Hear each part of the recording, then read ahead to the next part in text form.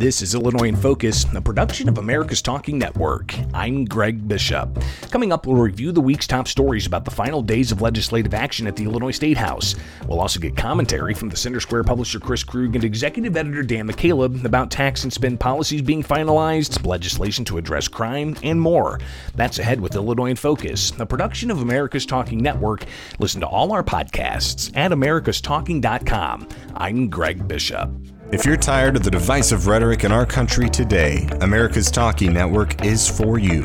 America's Talking Network is a new podcast hub where you can find civil conversations. I want to be a really great American citizen, and I think good American citizens should devote some time to knowing what's happening around them. Where you can find out what's happening in our country. Trucker protests in Canada might be coming to the U.S. Yeah, that's right. The Department of Homeland Security, they sent out basically a memo to law enforcement warning them about this trucker protest. And what's happening right here in our backyard of Illinois. I was just reading a story about carjackings in Illinois and that we're already kind of on pace to beat the numbers from 2020 and 2021 where we, went out of our way to set new records. The only agenda that America's Talking Network has is to get America talking again. Go to americastalking.com to check out all of our podcasts. Once again, that's americastalking.com. This is Illinois in Focus, a production of America's Talking Network. I'm Greg Bishop. Here's some of the top stories from the past week.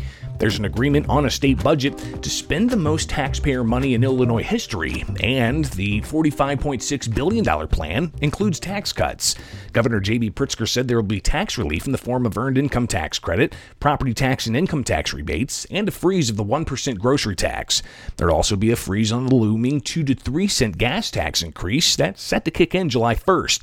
The grocery and gas tax cuts will be temporary. On groceries, a full year. On gas, again, 6 months up to January 1, and then, we'll revisit and see where we are with regard to oil prices in the world market and how that affects our gas prices. Senate Minority Leader Dan McConkey said there needs to be permanent relief. Not as some of the plan proposals are, which you have seen having checks arrive just before the election and then tax reductions expire right after the election. Republican senators said their permanent tax proposals would save taxpayers $2.2 billion a year.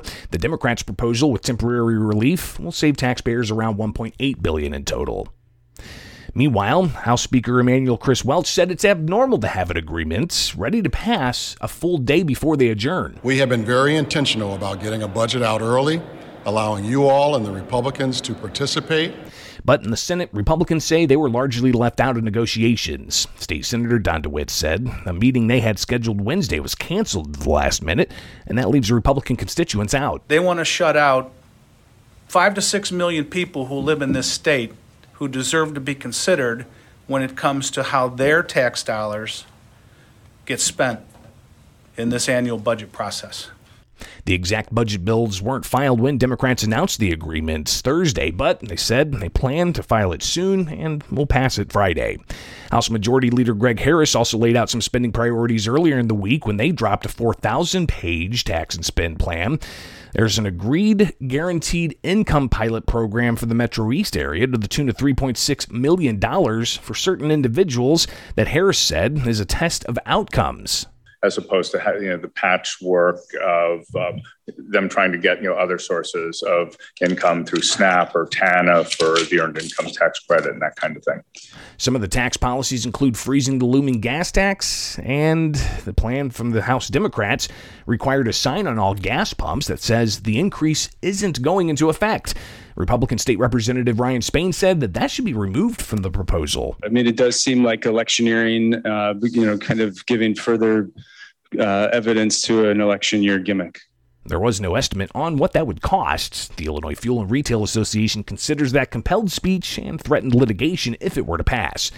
When reviewing the House Democrats' plan earlier in the week in committee, Republicans remembered back in the day when they used to go line by line in a budget plan to craft it in a collaborative way.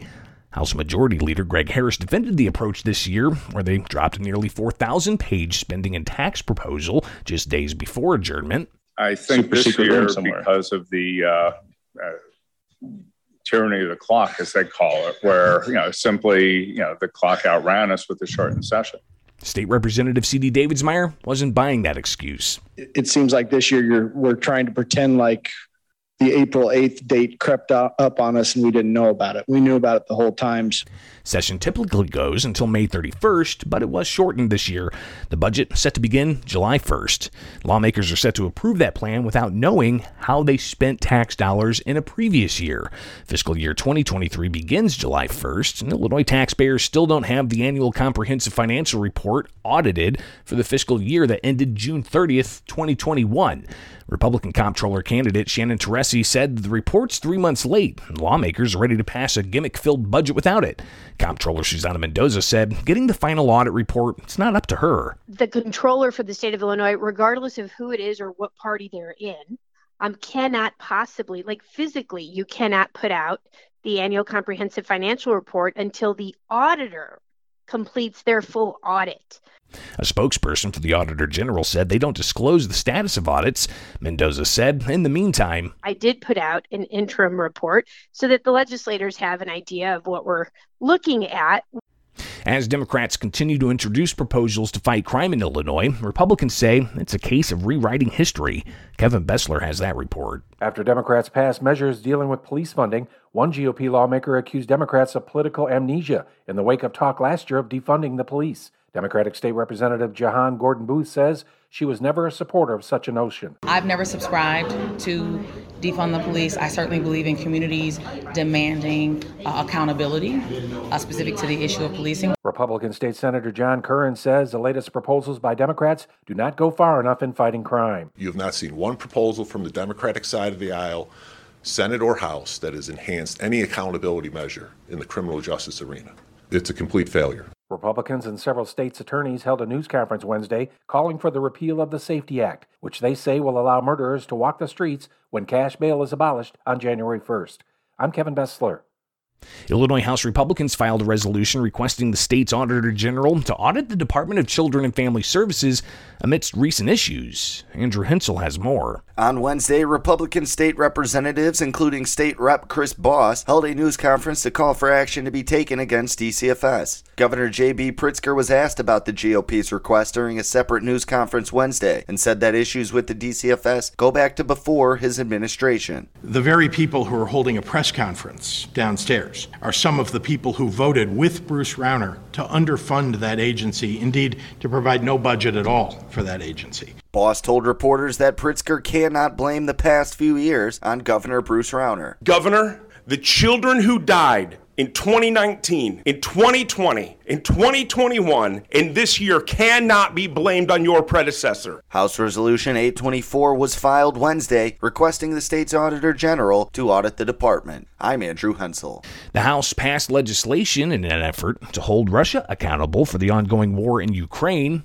Kevin Bessler has that story. The measure, sponsored by State Representative Lindsay Laporte, directs state pension funds to eliminate any investments in Russian-based companies and sets up a group to study Russian money laundering in Illinois real estate. We cannot sit back and just wait for this to be over. We in Illinois have to use our toolbox to do our part. As one of the most comprehensive state responses in the country, this bill is a part of our part. State Representative Tim Butler says the images out of Ukraine are heartbreaking. And I think all of us have to look at that and say we need to do whatever we can as elected officials to respond in the way that we should. The bill also prepares the state to accept Ukrainian refugees.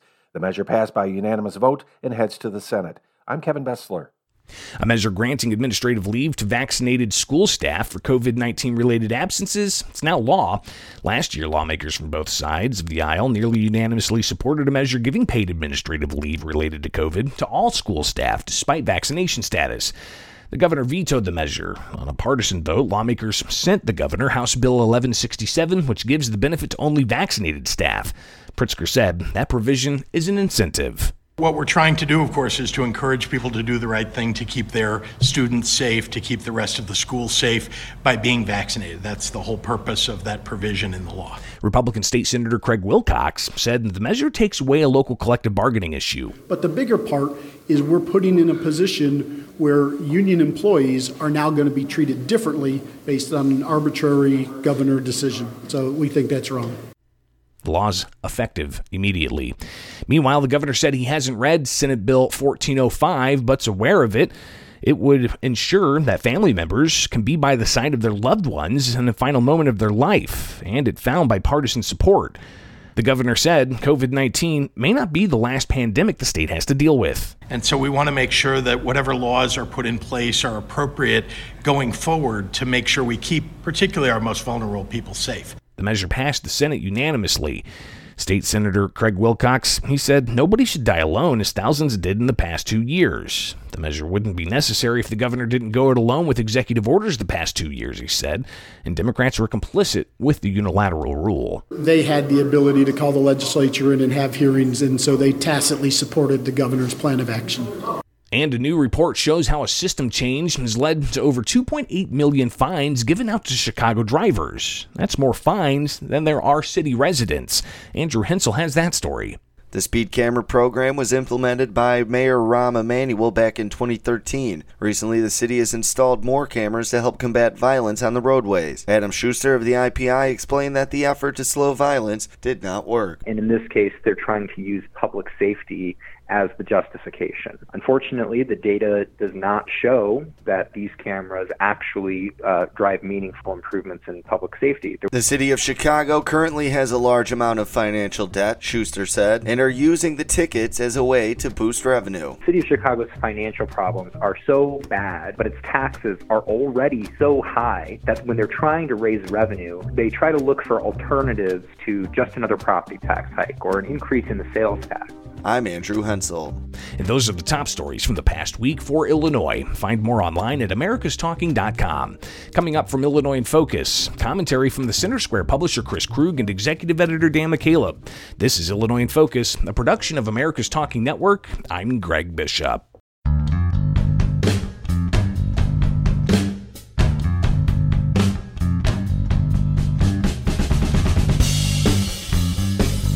Hello, everyone, and welcome back to the Illinois in Focus podcast. This is Chris Krug, publisher of the Center Square. This is the Crosstalk commentary segment, and I'm joined today by my friend and colleague, Dan McCaleb. Dan, it's good to be back. What's up? Hey, welcome back. You got the start of Major League Baseball season. You've got the Masters starting today with Tiger Woods playing in it. But the best theater of all might be in Springfield, where lawmakers are trying to get a budget and other things done by Friday's deadline. We're recording this on Thursday morning, April 7th. Lawmakers gave themselves an April 8th deadline to get everything done. And guess what? Business as usual. They waited the last minute to just about cram everything into the final couple of days. Yeah, and you know, I mean, because of where we're taping this and where we are with regard to session here in Illinois, I'm going to advise everyone to stay with the Center Square. There absolutely will be 11th hour surprises in the Illinois session. There's just so much work that hasn't been done, and bills that, you know, that we haven't had a chance to talk about because nothing's been done with them for weeks, and in some cases months. We have a lot of things that are sitting around that are going to come across the transom this weekend. So we promise to make sense of them as best as we can now, and then certainly stay with the Center Square through the weekend, as we'll have wall-to-wall coverage of what's going on in Springfield for the benefit of our audiences at thecentersquare.com. Dan, let's talk about the budget that has been proposed. And again, this will be, you know, this probably will be passed by the time that people hear this podcast. What's in it? It's big. It's a big number, $45.6 billion budget proposal.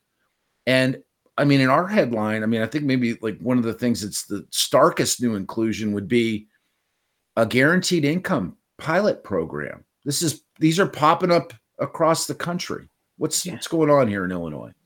Well, let me start with the way the budget was introduced. Of course, Governor Pritzker introduced a budget back in February, but that's just more of a plan for the legislature to start working on. here it is 2 days before session. And just yesterday, House Democrats finally unveiled their budget proposal in a 3,200 plus page document that included an addendum of more than almost 500 pages dealing with tax policy. So here we get almost 4,000 pages of a budget proposal on Wednesday, 2 days before the Friday's scheduled end of session. Could you say that again? How many pages? Yeah, almost 4,000 pages in total that lawmakers and taxpayers, you, me, the public, have 2 days essentially to get through it to find out what's in it. House Democrats yesterday, Wednesday, when they unveiled their budget proposal, held a press conference to talk about what's in the budget proposal. But amazingly, our Greg Bishop, our senior reporter covering the legislature in Springfield, as the day wore on, he of course uncovered a couple of different items, a few items that are in there that Democrats, of course, didn't tout or even mention at their press conference where they introduced the budget. So just in summary, it is a $45.6 billion spending proposal from House Democrats, which would be a record, most spending ever by the state of Illinois. It is beefed up with, of course, federal tax dollars. Illinois, like most states, have seen increased state tax revenue over the past couple of years, but that's largely because of the federal dollars that were pumped into the economy during the pandemic. Individual stimulus checks that went out multiple times to people, the PPP program that beefed up businesses during government shutdowns. So there's a lot of federal dollars in there that are available now that aren't going to be available a couple of years from now. Despite that, Democrats are proposing record spending. You mentioned universal income. One of the things that we found in the budget that was not highlighted by Democrats when they announced it was a $3.6 million pilot program for universal income program. And what universal income is, which is gaining popularity, particularly among progressive Democrats across the country, is essentially giving free taxpayer dollars. So it's not free, giving money to lower income individuals that taxpayers pay for without any ties to working or anything like that. So this would be as far as I know, the first of its kind by the state of Illinois. Democrats are saying it's just a pilot program, and we're going to want to go see how it goes. But when you introduce these things, these types of social welfare programs, we know it can always be difficult to get rid of them. Yeah, I mean, virtually impossible. And the idea of treating a section of Illinois like a third world country that requires subsidy is it's somewhat galling. I was just looking back as we were talking, and it was through the miracle of time and the internet, that the Senate proposal, U.S. Senate proposal on the infrastructure bill, $1 trillion proposal that came out last August and is floated around for, I don't know how many months that would be, 9 months. Which is, it's also now law. It did get the infrastructure, yes. So. 2,700 pages. So somehow, I mean, in Illinois, it's 4,000 pages to articulate $45.5 billion, where you've got $1 trillion infrastructure bill. It was then proposed as $1 trillion infrastructure bill. I don't remember what the actual number was in the final, but for those of you keeping track at home, for completely unreadable, inaccessible government. There you go, 4,000 pages. What are the other fun things in here? I see that's maybe a raise for lawmakers, potentially $2,500 a piece. Well, that'll help. Let's see, $500 million for pension debt, the $900 million for a rainy day fund, and then let me just jump in there. Yeah, go ahead. Those are actually two good things if you can afford them. Illinois got the most underfunded pension systems in the country. Taxpayers at some point are going to be on the hook for that. The state says it's a little over $140 billion in pension debt. Actuaries who are experts in this field say it's actually more than $200 billion, and that does not. Both of those figures don't count the amount of the taxpayers are on the hook for state retirees' health care. That's just their pensions. Right. So paying down that debt is something we should have started addressing decades ago. Not now, but because of this influx of federal money, it's doable this time out. And having a rainy day fund to pay for downturns in the economy is a good thing.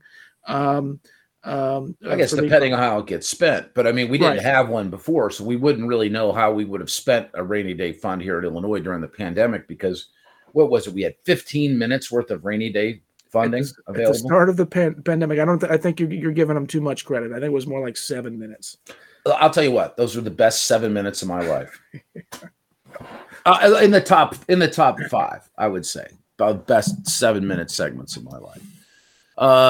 Let's see what else is in here that's kind of interesting. One of the interesting things that was included in the Democratic proposal, total politics. Remember, this is also an election year, right?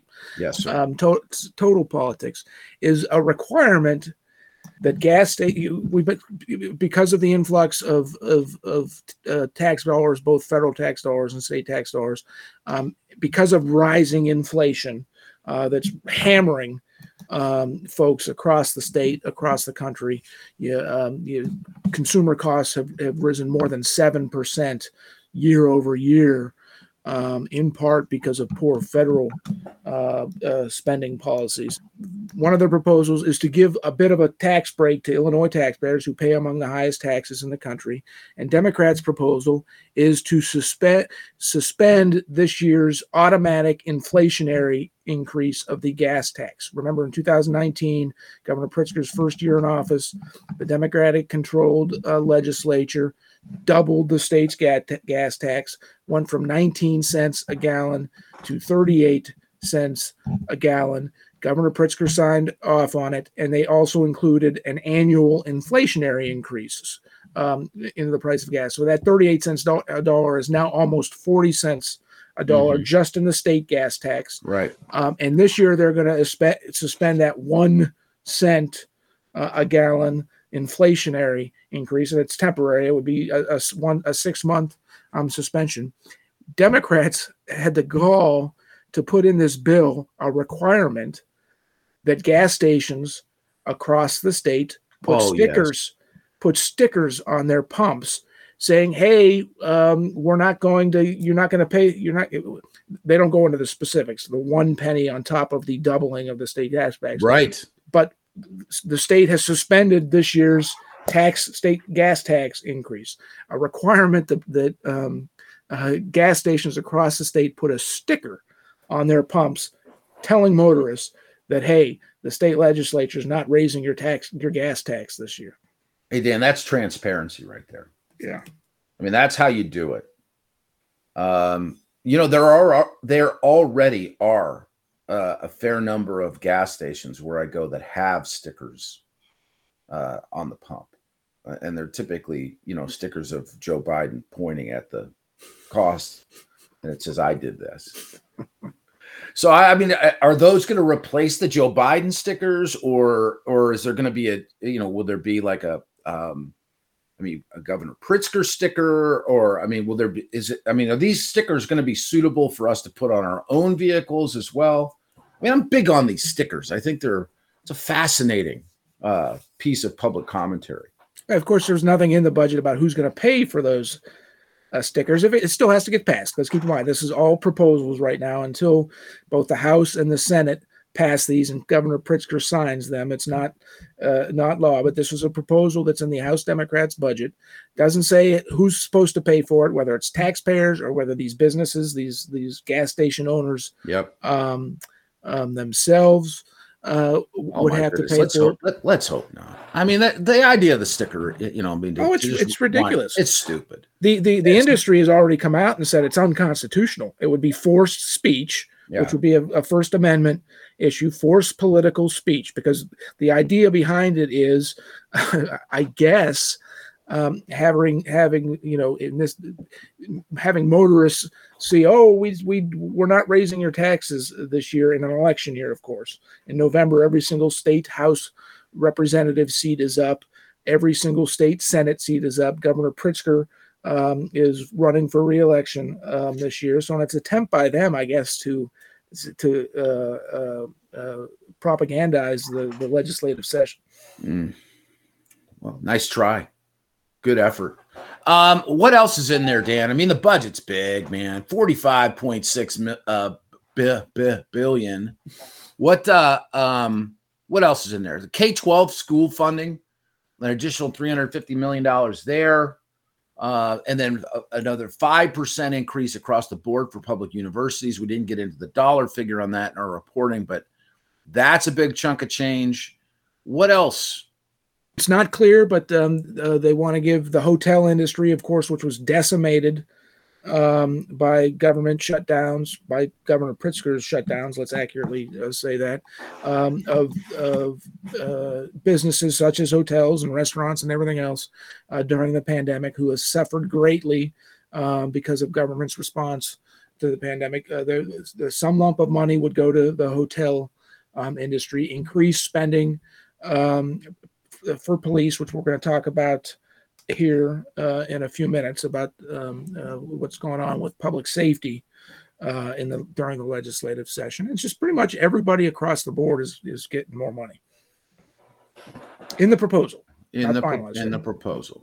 Well, it'll be interesting to see what comes across the finish line on this, and we expect that to take place by the end of business Friday, but if it takes till Saturday or Sunday, it's not unprecedented. It probably won't be the end of business. It'll probably be closer to the wee hours of the morning.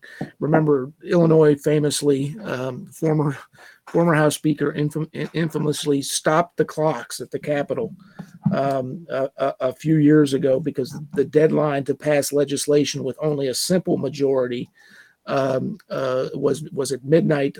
This was back when session went through the end of May. Yep. Speaker Madigan famously had the clocks turned off, so it never turned past midnight in the Capitol, so they could get tax increases passed through with simple majorities instead of super majorities, where they would have needed some Republican support. So who knows? Anything could happen in Springfield. Michael Madigan is no longer the speaker. Emmanuel Chris Welsh is now a speaker. When he took the gavel at the beginning of last year, he promised a brand new day in Illinois.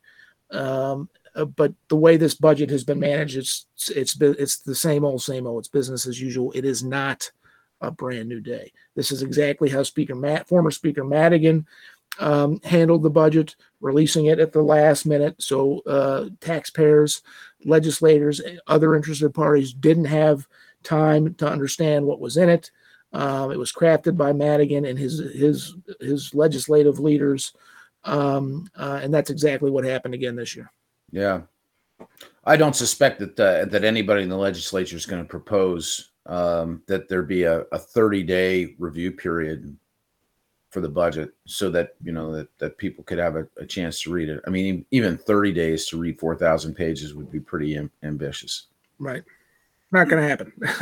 All right. So talk to me about what's going on with crime in Illinois. I mean, this is budgetary as well. Parts of it are budgetary, yes. Democrats have proposed increased spending on law enforcement and public safety measures in the state. Republicans are saying Democrats are trying to be revisionist, are trying to rewrite history, because Republicans have been calling for many of these public safety measures for years. It happens to be an election year. Increased violent crime in Chicago and other parts of the state voters have noticed, taxpayers have noticed, and it's become a big issue. So now Democrats finally want to try and address that. So they've proposed increased funding for police, for things like body cameras, non-lethal equipment to subdue suspects, more cameras on highways, and more coordination between local police departments and state police to address the rising carjacking problem, enhanced penalties for the increased retail theft, where organized gangs are going into stores, breaking windows, breaking display cases, but breaking glass on display cases, and running out with all kinds of merchandise and reselling the merchandise online. So Democrats in 2022, of course, an election year, as we've mentioned, finally recognized that rising crime in Illinois is a significant problem that voters are worried about. Yeah, Dan is, our partner in 24/7 Wall Street, who produces some data stories for the Center Square, had a piece that just came out in the last, I think it's in the last day. So this came out like Wednesday morning. Talks about the increase in crime in metropolitan areas, all metropolitan areas, and of course, in smaller markets, the incidence rate of crime per 100,000, is often greater than the incidence rate of crime in major cities. But both Danville, Illinois, which came in at number 2, and Decatur, Illinois, which came in at number 14, each showed up on this chart, and this is based on 2020 data, and these are the robbery rates for those markets. The total number of reported robberies in Danville was up 18% from 2019, or to 2020 from 2019, and the Danville number was up 19. I think it was up about 19%. So I mean, these are like, I'm sorry, Decatur was up 13.2%.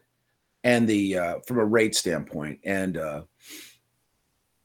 Danville's up 18.9. I mean, it's pretty ridiculous. Yeah, and these are 2020 numbers. Of course, this was during the height of the pandemic, when Governor Pritzker essentially locked down the state. People didn't have anything to do. People suffered from significant mental health issues. Substance abuse increased. Depression, cases of depression increased, and when that happens, the numbers speak for themselves. Violent crime is when we talk about violent crime, we generally talk about Chicago, but it's not just Chicago, right? It's happening everywhere. So the one of the pieces of legislation, in this in Springfield, that's still sitting there, would be this anti-carjacking bill. Of course, we've talked about carjacking here. We're not to say we discovered carjacking. We can't. The crosstalk segment can't take responsibility for discovering carjacking. But I mean, we are among the first to say, my goodness, these the incidence rates of carjackings, and I'm talking about in 2020. I mean, during the pandemic. Yeah. It's continued. It has continued. It hasn't stopped. Yeah, it hasn't stopped. I mean, murders in Chicago have cooled off slightly, but that just might be there are just fewer people to shoot. I mean, and so I mean, there's still plenty of cars out there to steal, and with the pressures in the used and new car markets, I mean, stealing a car. I have to be honest with you, it's a thought that's crossed my mind, but I would never carjack a car. Of course not. Just to be clear. But I mean, so there's talk like Democrats in Springfield are talking about a $5 billion social program to address carjacking. So instead of kids carjacking or committing carjackings, we would do what with them? What exactly would we do to get the root of the problem? Right. That's one of the interesting things about this entire storyline is a lot of those increases in things like carjackings were committed by juveniles. folks under 18, folks who weren't in school for large portions of 2020 and 2021. And the goal of this, now you can throw money at any problem and it doesn't necessarily fix it. In fact, there's numerous examples where throwing more money at an issue, just take public education as one, does not result in better outcomes. But the goal is to develop more youth programs, identify problem neighborhoods where lower income families live, many in one parent households, things like that, to give these kids something else to do. Now, we won't know for years whether throwing this much money at those kinds of programs is going to have any impact whatsoever. I'm skeptical. One of the other interesting things about this bill, particularly targeting carjacking, is to give the state attorney general, these are mostly handled locally, right? Right. A carjacking happens in Chicago. It's the city of Chicago's business. It's the Cook County State's attorney's business to prosecute those things. One of the interesting things about this is it would give the state attorney general the power to investigate and prosecute some of these local crimes like carjacking. And what does that say about the job that Cook County State's attorney Fox is doing? That's one of the problems with increased crime in Chicago and around the country has been you have these progressive district attorneys, state's attorneys, just refusing to prosecute certain offenders of these crimes. Yeah, I mean it's catch and release. And, it's just the circle of that, just continues to turn. And it's created increased conflicts between police departments and prosecutors' offices, because the police do noble work, hard work. They're the first responders on the scene of some of these crimes. They have to, either console victims or see, in cases of murder, deal with murderers, victims' families, and things like that. And then they have to investigate the crimes, which is not easy work, because in some instances, many instances, you don't have cooperating witnesses. And then when they gather enough evidence, arrest the suspects, and then they turn the suspects, over to the criminal justice system, and then you have prosecutors just let them out. That relationship that you just described there. When you talk to people in law enforcement, police officers, people who are out actually doing the work, rounding up, criminals and trying to keep the streets safe for citizens, that's not overstated. I think what's happened to policing in the last 2 years has been just absolutely terrible for the country, and it manifests itself here in Illinois, in big towns and in small. The distance that we're putting between the police and their ability to do their job, it's ridiculous. I mean, if you have to risk your life to go and apprehend someone, only for them to be, turned loose by radically left-leaning prosecutors and then judges as well. That's not a formula for success. That's not a formula for success. And this is the Illinois in Focus podcast, obviously powered by the Center Square. The Center Square covers all 50 states across the country, and you're seeing this similar type of conflict happening in many major cities across the country. We just wrote a story this week out of Houston, where the Houston police have gotten so frustrated with the criminal justice system that they put out a list of, in this case, it's judges, of 9 judges who have released convicted murderers on low or no bond, only to have those folks who are facing murder charges go back out after they've been released with no or low bond and commit other violent acts and be rearrested. And that's these past couple of years, that's too common of a theme, and it's outright scary. Yeah. Well, I think we'll have a clearer picture of what makes it and what doesn't make it, in a couple of days. That seems extremely misguided and throwing more money at problems that without solutions that make any sense. No thanks. I'm good with that. I think we have plenty of those that exist already. Let's talk about this piece of legislation that aims to go after legislators' pensions if they face criminal charges. I wonder who that might be connected to. Right. So tell me more about that. I'm talking about House Bill 5737. This is filed by State Representative Amy Ellick, and it's clear it has one particular target currently, but let's face it, this is Illinois, and there's a lot of love to go around on the corruption train. So she filed the bill about a month after former longtime House Speaker Michael Madigan was indicted on 22 counts of corruption and related charges, and Madigan has pleaded not guilty. Says he didn't do anything wrong. And it's expected to be, this is going to be a long, drawn out court case, right? Madigan, through due process rights, he has the right to face his accusers at a trial. And while all that's going on, he's collecting a massive pension funded by taxpayers. Mm-hmm. And Representative Ellick's bill would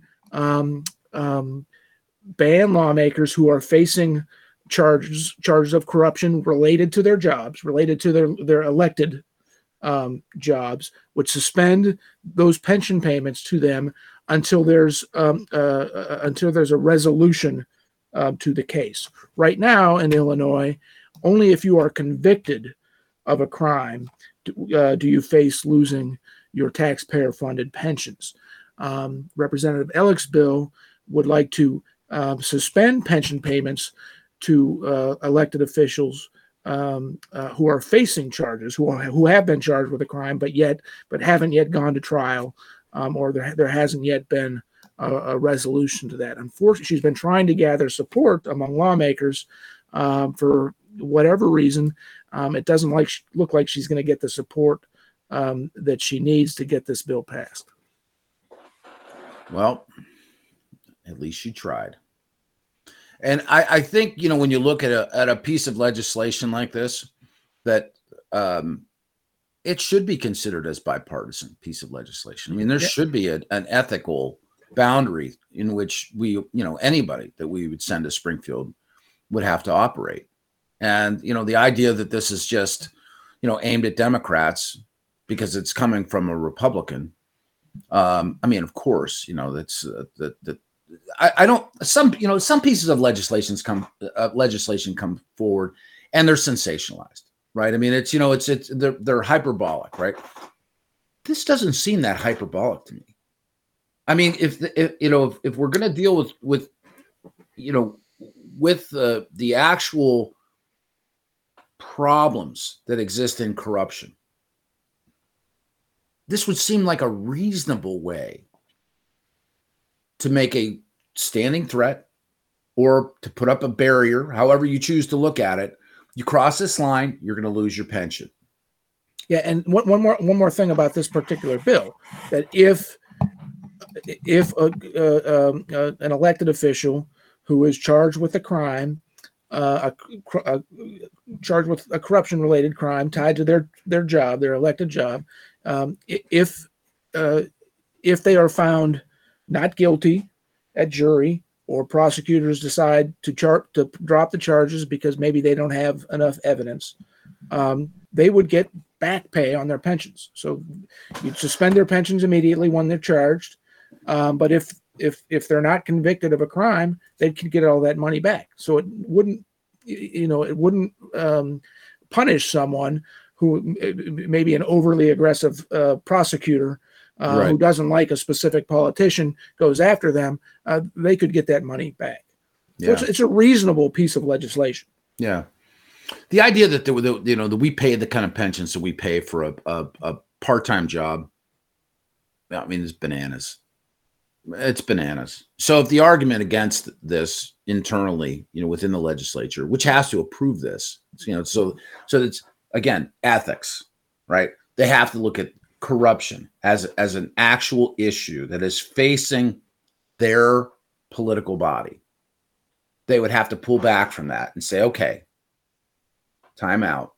We need legislation like this. Absolutely. To ensure that future generations of legislators in the state of Illinois stay inside the lines. Well, look, so the only reason you wouldn't sign something like this or sign on to something like this, support something like this, and ultimately vote for something like this is that you'd be concerned that maybe you haven't done that, right? I mean, if you've lived a clean life, what's your fear there? Right. And particularly in a state like Illinois, where there's just this long history of corruption by elected officials. I mean, Madigan has been the main conversation when it comes to Illinois corruption recently.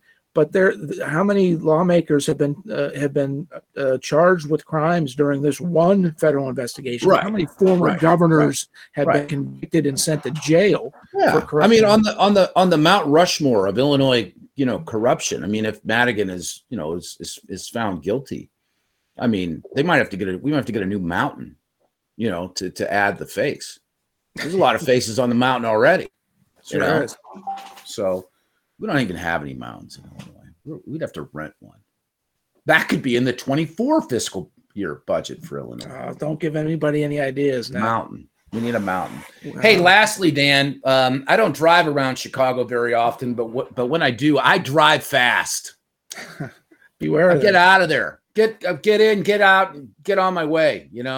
The bad idea, right? Because if you're going now 6 miles an hour over the speed limit, and you run by one of these, these like speed cameras that they got set up, it's going to cost you money.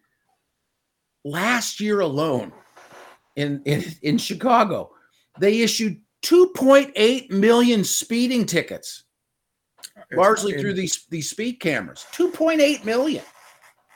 It's insane, and it hurts everybody across the board, right? One of the things studied by the Illinois Policy Institute found is that a significant portion of these traffic tickets, or these speeding tickets, are being doled out in low-income minority communities who, if you're facing a fine that you weren't anticipating, that can really impact your household budget and what you can afford, particularly with inflation. Yeah. It said that, there's 160 cameras set up around the city. Okay. Apparently 27 of those cameras generated more than $1 million each. So they paid for themselves, right? But where the ticketed enforcement is occurring is kind of interesting, right? So of that 89 million, 20 million of that was on the south side of the city alone. Yeah. And when we say the south side of the city, I mean, that's actually, it's not just everything south of Madison, all the way down. I mean, the south side is the south side. I mean, it's a designated cutout of the city. And how many of those fines were related to carjackings, Dan? Well, if we're doling out fines for carjacking, it's a bigger problem. But essentially what this is a cash grab by the city of Chicago, right? Property taxes are high. All taxes and other assorted fees are high in Chicago. So this is across the state, but this is Chicago's way of saying, hey, we need more revenue, but we don't want the negative headlines of raising property taxes yet again, or raising the sales tax, one of the highest sales taxes in the country in Chicago, once again, or adding, adding another 5 cents a bag tax on plastic bags that you get at the grocery store or the pharmacy or whatever. So this is just a backhanded way of increasing taxes on Chicago residents. And those of us who occasionally have to stop by and see what's going on. visiting boarded up buildings in the city of Chicago. Dan, I think we're out of time. Next 2 days are going to be hectic at the Center Square. I do urge our listeners to pay attention to what's going on in Springfield. You can read all of our coverage at thecentersquare.com. Because guess what? Your tax dollars are gonna be spent. Yeah, that's right. You might want to pay attention to that because it could affect you, and by could I mean it will. Yeah. For Dan McCaleb, this has been Chris Krug. This was commentary powered by the Center Square in the Crosstalk segment. Now over to Greg Bishop for a look at what we're working on next week. Next week, the team from the Center Square will begin to unpack the budget lawmakers approved and review some of the more than 250 bills that are expected to be queued up for the governor's signature. This has been Illinois in Focus, a production of America's Talking Network. I'm Greg Bishop.